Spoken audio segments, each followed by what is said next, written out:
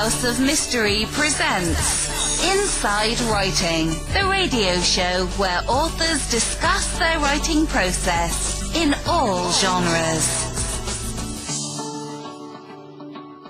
Now joining us, we have, as we said earlier, Mark Olshaker. Thank you for being here. Thank you for having me. Wow, Mark, you're a busy guy. You got the second season of Mindhunter coming out on Netflix on the 16th, and then you've got the new book, fairly recently just came out, and it's called Across the Table with John. The Killer Across the Table, by John Douglas and myself. I think it's our 8th nonfiction book together, published by Day Street, part of HarperCollins. Wow. You guys like working together? We seem to, yeah. Seems to work out. Seems to work out. That's okay. How did you first meet? Well, that's an interesting story. I've been a writer for a long time, and I used to write and produce a lot of documentary films, mainly for PBS, and I had done a fair amount of work for Nova, the PBS Science series, and this goes back to the 1990s now, gentlemen. I had written four novels myself, thrillers of a sort, and I had read Silence of the Lambs, and I called the executive producer of Nova up at WGBH in Boston and said, I've read this novel, The Silence of the Lambs, and I understand they're making a movie of it. If the movie is anywhere near as good as the book, I think it's going to be a big hit. So why don't we get ahead of the game and do a Nova program about the real profilers, the real people behind the Silence of the Lambs at the FBI Academy in Quantico, Virginia. So finally I convinced her that the subject of kind of applied psychology was a good idea. We went, and my production partner Larry Klein and I went and we talked to the people at Quantico, and they agreed to do it. So we followed this team, which was then called the Investigative Support Group, part of the Behavioral Science Unit, followed them for a while, and did a program called Mind of a Serial Killer, which was very successful and was nominated for a national Emmy. And out of this emerged this almost legendary character, John Douglas, the profiling pioneer.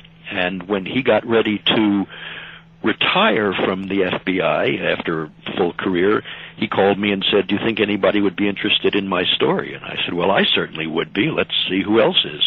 So out of that emerged Mindhunter, which did very well, and so we just kept working together, and I guess we've become like Holmes and Watson at this point. I'm the Watson character, by the way. That's good. Now, Killer Across the Table, what is it that you are writing about here, and what is it you want people to get out of this book? Yeah, well, what we did was this, in a way, kind of takes off on the first season of Mindhunter on Netflix, where these two FBI agents go in the 1970s and start interviewing incarcerated offenders, serial killers, and repeat violent predators.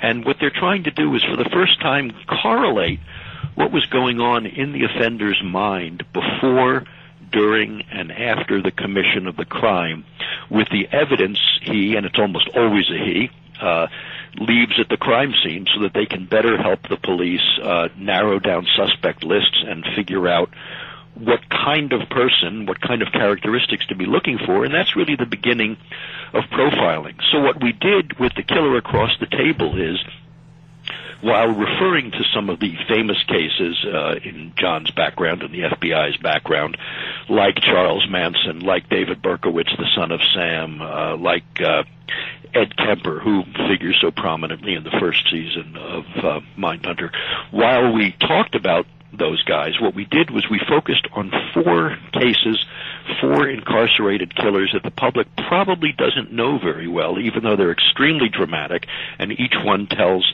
a different story. The first character we have in it, Joseph McGowan, has only killed one person. I say only, although that has tremendous implications because he's caught.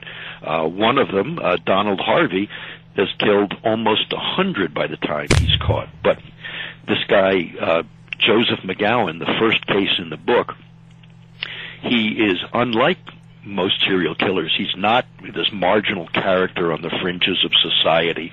He is a high school science teacher in New Jersey. He's got a master's degree, and he lives around the corner from a 7-year-old brownie named Joan D'Alessandro, who comes to his house one day, the house he shares with his mother and grandmother, to collect on $2 from 2 boxes of Girl Scout cookies she sold.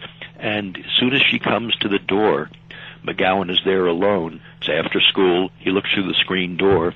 He tells John Douglas, "John, as soon as I saw her in the screen door, I knew I was going to kill her."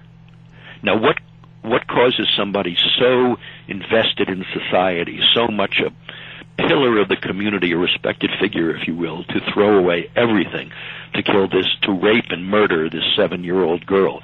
That's the kind of thing we need to know about, and that's what we mean by understanding the criminal mind and understanding why people do the things they do, what they think, what the precursors are, what they think about ahead of time, how we can catch them afterwards. That's the kind of thing we're dealing with in The Killer Across the Table. That amount of depth that you went into on that particular case was really fascinating. Well, thank you. Yeah, and as you might suspect, everything we do is kind of for the victims on every level. We've gotten very friendly and intimate with a lot of the families of murder victims, and including Joan's mother, Rosemary D'Alessandro, and so many of them have displayed such courage. She's turned her absolute, unfathomable grief into action and pro-action, getting Jones Law passed in New Jersey and in other parts of the United States that keep these kind of offenders in prison so that they can't do it again. How do you prepare for something like that? Meeting up with people that are involved in these, and even the serial killers. Yeah, well, I'm not the one who interviews the serial killers. John does, but you have to almost have a split personality to do that, because you have to completely familiarize yourself with the case and all the facts. That's one thing, so that you know that what the offender is telling you is true. You have to have the patience to get into the crime on a very patient and methodical level, and then you have to, no matter what you think personally, you can't show your emotion about it. You have to be very matter of fact, so that and non-judgmental, so that the interviewee will tell you what you need to know.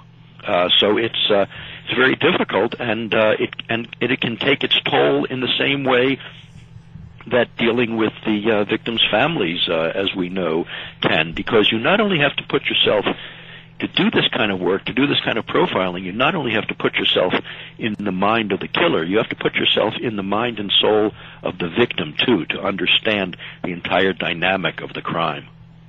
We saw John Douglas go through that specifically in your book, Mindhunter. Do you want to expand on that a little bit? Yeah. When John was doing the Green River murder case in the 1980s, he was going out to Seattle to talk to and consult with the Green River Task Force, and he was dealing with so many cases at that time. He had so much responsibility heaped on his shoulders to try to help these people take on these cases personally, and he essentially cracked when he got out there. He developed a very high fever. He was unconscious. They had to knock down his hotel. They had to break through his hotel room to get to him. He was in a coma for about a week in Swedish Hospital in Seattle. He was out of work for 5 months, and they didn't even know if he was going to live. He ended up with viral encephalitis as a result, and all stress-induced. So for those of your listeners who've seen the first season of Mindhunter, it's not quite the same, but Holden Ford, our main character, cracks at the end, and it's all a result of the stress of having to deal with this kind of thing. It's not like the old J. Edgar Hoover days where it was just the facts, ma'am, where you just deal with the facts and try to find the killer and that's it. This involves so much, taking on so much emotional baggage and so much, here's the thing, so many of the characters that have been based on John and people like him in fiction and on television, they have they always say something like, he has the rare gift, or is it a curse, to think like a criminal. Well, that's not exactly right, because if you can't think like a criminal, you probably shouldn't be a detective to begin with, as you guys know. But still, taking on the emotional toll of what the criminals do, of what these serial offenders do, these predators, these people who are predators 24 hours a day, that does take its toll. And as you said, there are consequences. Now, these predators that we talk about, did you ever come to a resolution on whether they're born that way or whether society makes them? Well, that's really an excellent question, and that's probably the central question of our book, The Killer Across the Table. We deal with this theme constantly, the nature versus nurture, and the answer is, from our experience, our study, and I think what readers will find is it's probably both. Generally, these guys come from bad backgrounds of some sort or another, some kind of abuse, neglect, whatever. But they also probably are hardwired that way at birth. They probably have issues with anger, with aggression, with impulsivity, because you see in very many cases, most cases actually, if these guys have brothers who were raised in the same background, they don't go that same route. They don't become serial predators. But so the answer very clearly is it's probably in most cases, it's probably a combination of both nature and nurture. So, no, do you think everybody is born with the potential to be that kind of a predator? No, I don't think so. I think what we say is that we are writing about the human condition, as all great literature is, but it's the human condition writ large at the extremes, love, hate, jealousy, revenge, all those kind of things. And I think we all have those emotions, no question about it, but I think most of us are able to mediate them with, I guess, what Freud called the superego. Most of us can control our impulses, can conform our behavior to society, do know and understand and appreciate the difference between right and wrong. But you have this small cohort, but a cohort nonetheless, that really has no empathy, probably born without it, just wants to do whatever they want to do, and everybody else is an object, and what's important to them, and if it happens to be sexual murder, that's more important than anything else. It's what they think about all the time. They're on the hunt nightly for victims, and when they can't be on the hunt, they're thinking about it. And the other person's, well, let's put it very plainly, the other person's right to live is not important to them. It's not as important as fulfilling their own desires or their own satisfaction. So these are all scary characters that you're writing about. You bet they are. You bet they are. Is there one in particular that stands out to you? Well, they're all scary in different ways. Let's take two, for instance, that are in the book. Donald Harvey is scary because he's a very mild-mannered guy, very friendly, and if you met him, you would probably either like him or you'd pay no attention to him. And over a period of years, he killed close to 100 people, and nobody ever thought anything about it. Why? Because he was working as a hospital orderly and nurse's aide, and the people he was killing were presumed to be dying of natural causes. So he was he was invisible. The people were looking right through him, and yet he could kill at will through all manner of means, because he understood the environment he was in, the medical healthcare environment, and people looked right through him. It didn't occur to people that he was actually killing people, enhancing death rather than preventing it. That's on one end. He's very scary because, as I say, we're looking right through him. On the other side, we have somebody like Joseph Condro, a very marginal guy who's also in the book, and his thing is raping and murdering young girls, teenage girls. And yet, while this is not unusual among serial killers, this guy thought rather than find strangers, he would attack and target the daughters of friends of his, because they would go with him willingly. They would trust him. Nobody would suspect him. It was easy. He would then join in the search to look for them after they had disappeared, and nobody suspected him for quite a while. So I find that kind of betrayal of trust just as scary as probably any other kind of killer. To think that somebody who you consider your friend could brutally attack your daughter and kill her and get rid of the body, and then, and this is part of the true story, and then go home that same night, change clothes, and go with his ex-wife to a parent-teacher meeting at school. Yeah. So, what's your thought? Is this? Would it be just like an addiction that a serial killer is facing? I wouldn't call it an addiction. I'd call it a compulsion, maybe. It's something, for most of us, loving our family, providing for them, providing for their health, pursuing our careers, doing good work is the most important things in our lives. For these guys, it's their crimes. That satisfaction that they get, these nobodies, these nothing people, these losers, if you will, for this one moment when they're in control, they are controlling life and death and everything in their lives. They are the directors of the movie in their mind, and yet it's coming true in real life. And so that's the most important thing in their lives, and that's very difficult for ordinary people like us to understand, and that's probably why they're so scary, but that's why it's important to understand this part of, let's call it, aberrational psychology.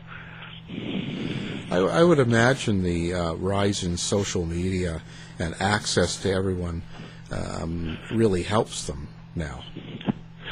Well, I think in some ways it does. I think John always believes that the public can be used to help find people if we can describe what we expect from them post-offense, that they can be identified. And one thing we try never to do is we don't glorify these people. There are notwithstanding what I said about Silence of the Lambs before, there are no Hannibal Lecters in real life. There are no criminal mastermind geniuses. These are marginal people in one way or another, and many of them are cowards. They're all sadists in their way. They're all narcissists. And so one thing we never do is glorify them. This is all about the only people we glorify are the victims and the survivors, because they are the real heroes of this story. But, I think with the media, there's certainly no end of fascination, which I certainly understand, and which I guess we're taking advantage of in trying to make people understand what's out there. But I agree with you about the media. Yeah, I wonder now. When you talked about marginal people and all that, but yet you had that science teacher, the person that was part of successful. Yeah, Joseph McGowan. Yeah. Now, so Joseph McGowan, is that a very common that you come across that? It's not common, which is one of the reasons we wanted to write about him. But there are people like that, and there are people who are marginally like that. Say, why did the Catholic Church and so many other institutions allow all of this, sexual predation and child abuse for all these years? But they did. So no, McGowan is not usual, but I think we have to understand that there are people like him out there. And one of the big issues in this, in the story we wrote about him in the book, is whether a guy like this, who's killed once so brutally, should he be paroled out of prison for a while. And after John, I don't want to give it too much away, but after John talks to him for hours and hours in prison at the behest of the New Jersey State Board of Pardons and Paroles, he says, no, this guy is not reformed. We should not let him out. If he gets into a similar situation, he could do the same thing again. And why did he do it? Well, it took a long time to try to uncover that, but the answer is there. It's in the book, and it's in the interview. Do you think that the justice system is adequately equipped to handle people like this? Well, that's a very difficult question. You know, and it is probably the central question. I think it's like medicine or terrorism or war or anything else. We do the best we can. It's a continual fight. We keep trying to get ahead of the enemy, but just as we will make great improvements in medicine and the fight against disease, we will never cure it. There will never, be no death, if you will, no disease, just like there will always be crime. But we do the best we can to try to understand the criminals better so that we can catch them quicker, so that we can use more science like DNA, we can use more soft science like psychology to help bring them down, and we can make the public understand more of what goes into these people so that they can recognize them more easily and understand. Have you noticed an evolution of a sort with serial killers over the years, the way they behave? Well, that's an interesting question, too. We used to say that serial killers were almost exclusively from the white race. Now we're seeing some from minorities and other foreigners as well. So I think as people become more, if you will, assimilated into society, they are more likely to become. I think we have a big gun culture in this country, but that's not what we're talking about. These are the people we deal with, these predatory types. They're not the mass killers. That's a completely separate category, although just as upsetting and dangerous. So I think we have seen some evolution, but by the same token, I think probably a lot of it is just more our understanding. For example, we all think of Jack the Ripper as in 1888 London as being, maybe the first serial killer of, sexually oriented serial killer. As we talked about in a previous book of ours, the cases that haunt us. But when we look back through history, probably a lot of the things that were either chalked up to supernatural causes like witches or werewolves and things like that were probably serial killers from an earlier age. So probably it's been around for quite some time, and we just didn't recognize it. So there's been some evolution, but the basic motivation of wanting to be in control of this manipulation, domination, and control of another human being, I think that part is pretty static, as is the basic psyche of the repeat predator, which is this, and this is true in almost all cases that I can think of, this constant warring within them of this feeling of entitlement and grandiosity, and they're better than everybody else and the rules don't apply to them.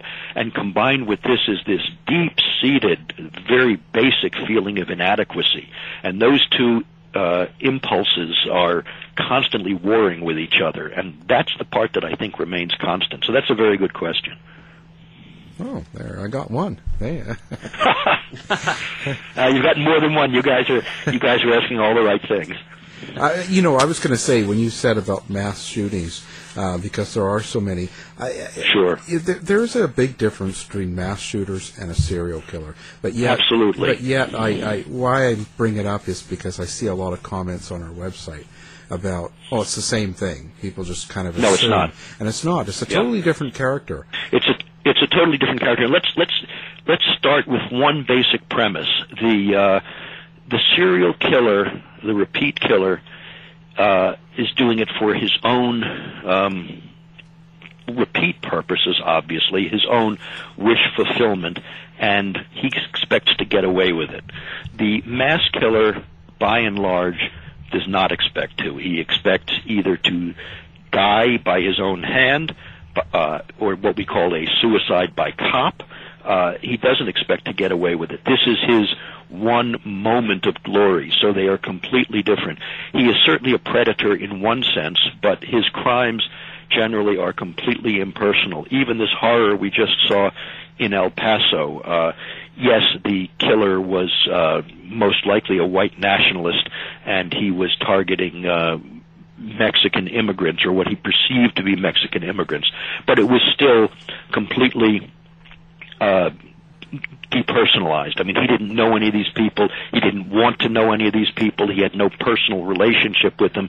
The serial killer, on the other hand, is predatory. He is looking for a particular person, even if he never meets them, like David Berkowitz, the son of Sam, who would walk up to men and women sitting in cars in, secluded lovers' lanes in New York and shoot them both.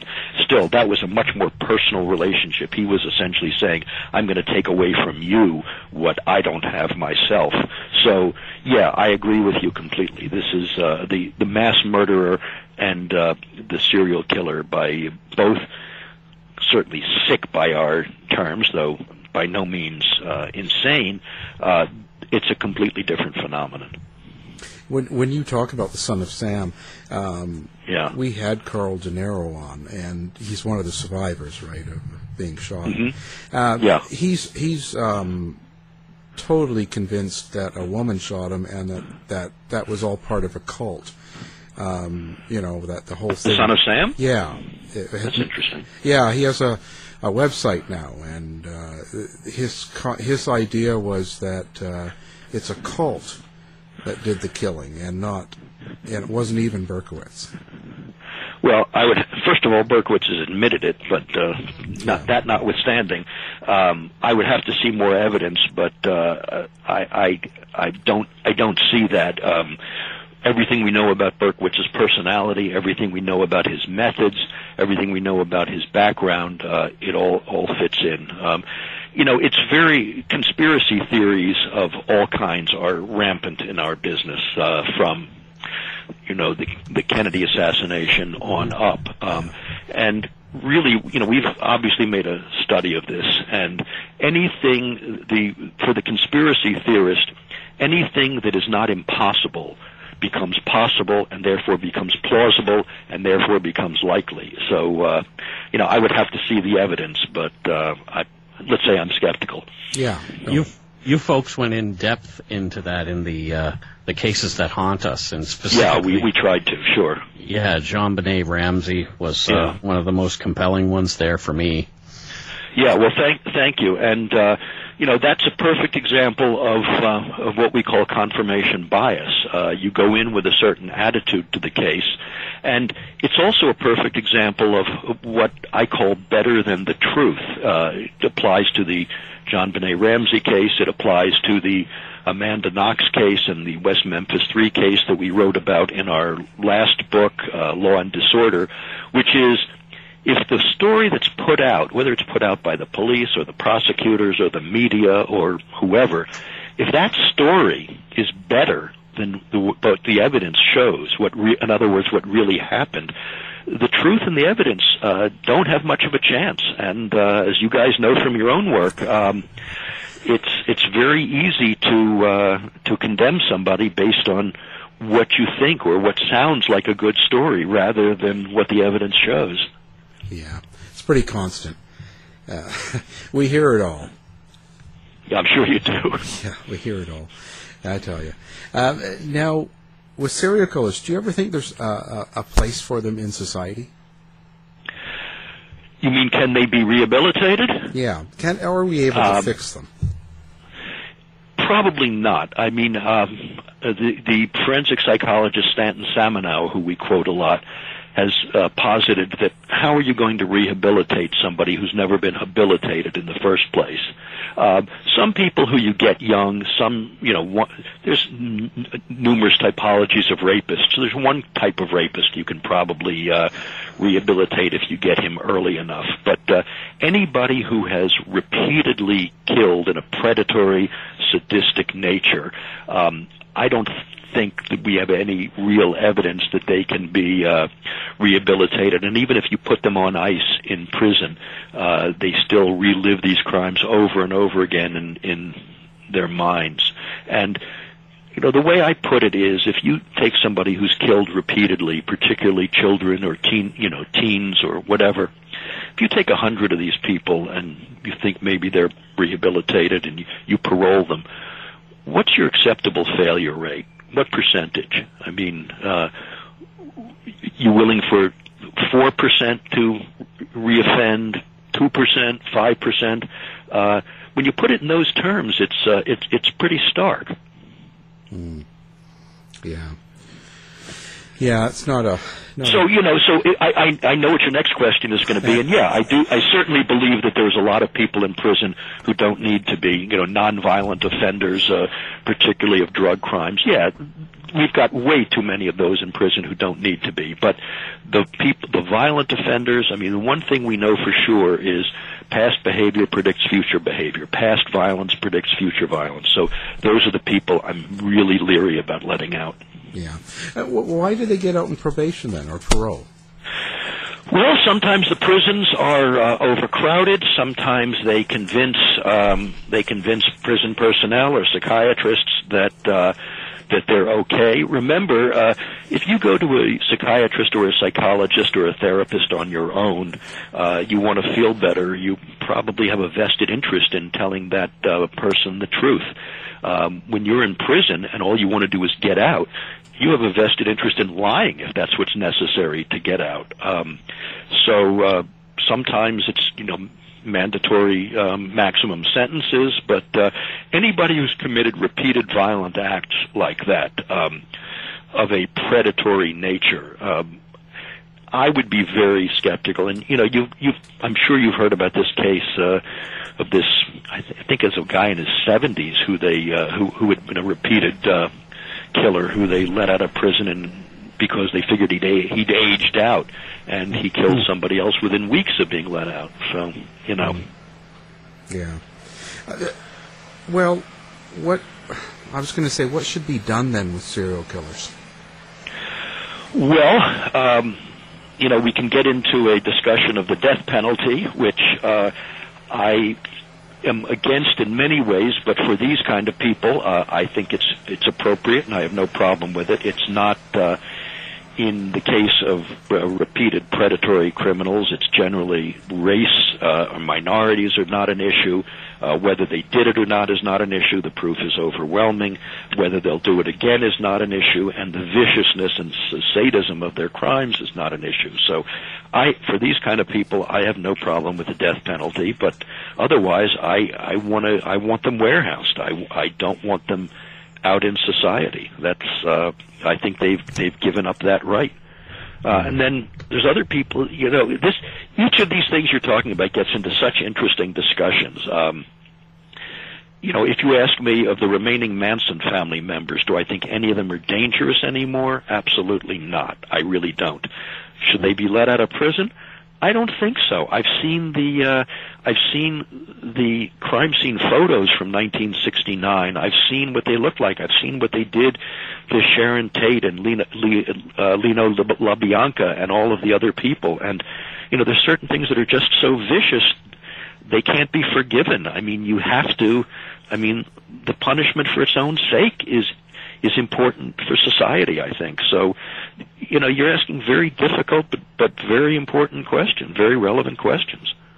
Yeah, there's that one that keeps getting parole that the governor keeps turning her down, right? Exactly, Leslie Van Houten, yeah, you're exactly right. Yeah, and I agree with you. I feel the same way. There's just something about what they did that I just can't let go of. Yeah, and if they've seen the light and they're rehabilitated, I feel good for them. fine, but it's not up to me to forgive them. It's the only people who can forgive them has to be in the next world. Yeah.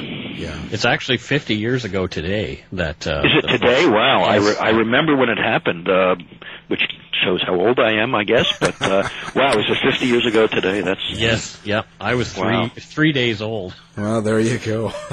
Okay, well, I'm not going to tell you how old I was. No, I was only 7, so I didn't. Again, I'm not going to tell you how old I was. We're not going there. Come on, tell the truth. I'll tell you. And one last question before we go. Sure. Now, I got that fact that 67% of known serial killers are in the United States. Now, if it's true or not, is there a reason that such a high percentage in America? Yeah. I don't know if it's true or not. There could be several reasons for that. We have a very open society, for one thing. We have a very heterogeneous society, for another, and we have very good media. So a lot more is reported. So I would suspect there's a lot going on in other countries that we don't know about. But a lot of countries also have very draconian laws, and if somebody commits any crime, they're likely to be taken off the street and maybe taken out of the world before they would have a chance to become repeat offenders. So, it's just speculation, but I would suspect the figure is it's at least questionable. Yeah. I think so too. I think perhaps it's because the U.S. has become so adept at catching them, and maybe some of these. Well, I think that's a very good point. I agree with you. Yeah. Yeah. Well, it's on another book that I'm listening to now, and I won't mention it, but we'll be interviewing him, so we'll see where the numbers come from. But I sort of have that view too. There's a lot of countries. How do they report? Are you talking about the book about Israel Keys? Yeah. Yeah, well, what's interesting, and I don't know if this is a dubious distinction, but I understand from reading about him that Mindhunter was one of his favorite true crime books, one of his 2 favorite true crime books. Well, there you go. So you did it. So where? Wow. Now, okay, so do you have a website that you want listeners to go to? Yeah, people, they can go to our website and find out about our books. It's mindhuntersinc.com. That's mindhuntersinc.com. I think they can also go to mindhunters.net. It'll take you to the same place. And the new book is The Killer Across the Table, published by Day Street from John Douglas and myself, available on, here's my commercial, I guess, available on Amazon and your local favorite bookstore. And I know in Seattle you've got some great bookstores. There's a few. Actually, and what I'm going to do is we'll have your book on the website as well, so people listening can just do one click and pick it up. That's recommend great. it totally, and look forward to Mindhunters Season 2 starting on the 16th. That looks really exciting, and we're glad you took the time to talk about your book. Mark, thank you, Al. You've always been a good friend, and Mike, it's great to talk to you both, and I appreciate your having me. Nice to meet you. Thank you so much. Okay. You've been listening to the House of Mystery radio show. To find out more about our guests, hosts, or show, go to www.houseofmystery.com. Show's over for now. Was it as good for you as it was for me? Well, good night. This has been a production of Something Weird Media. I'll be back.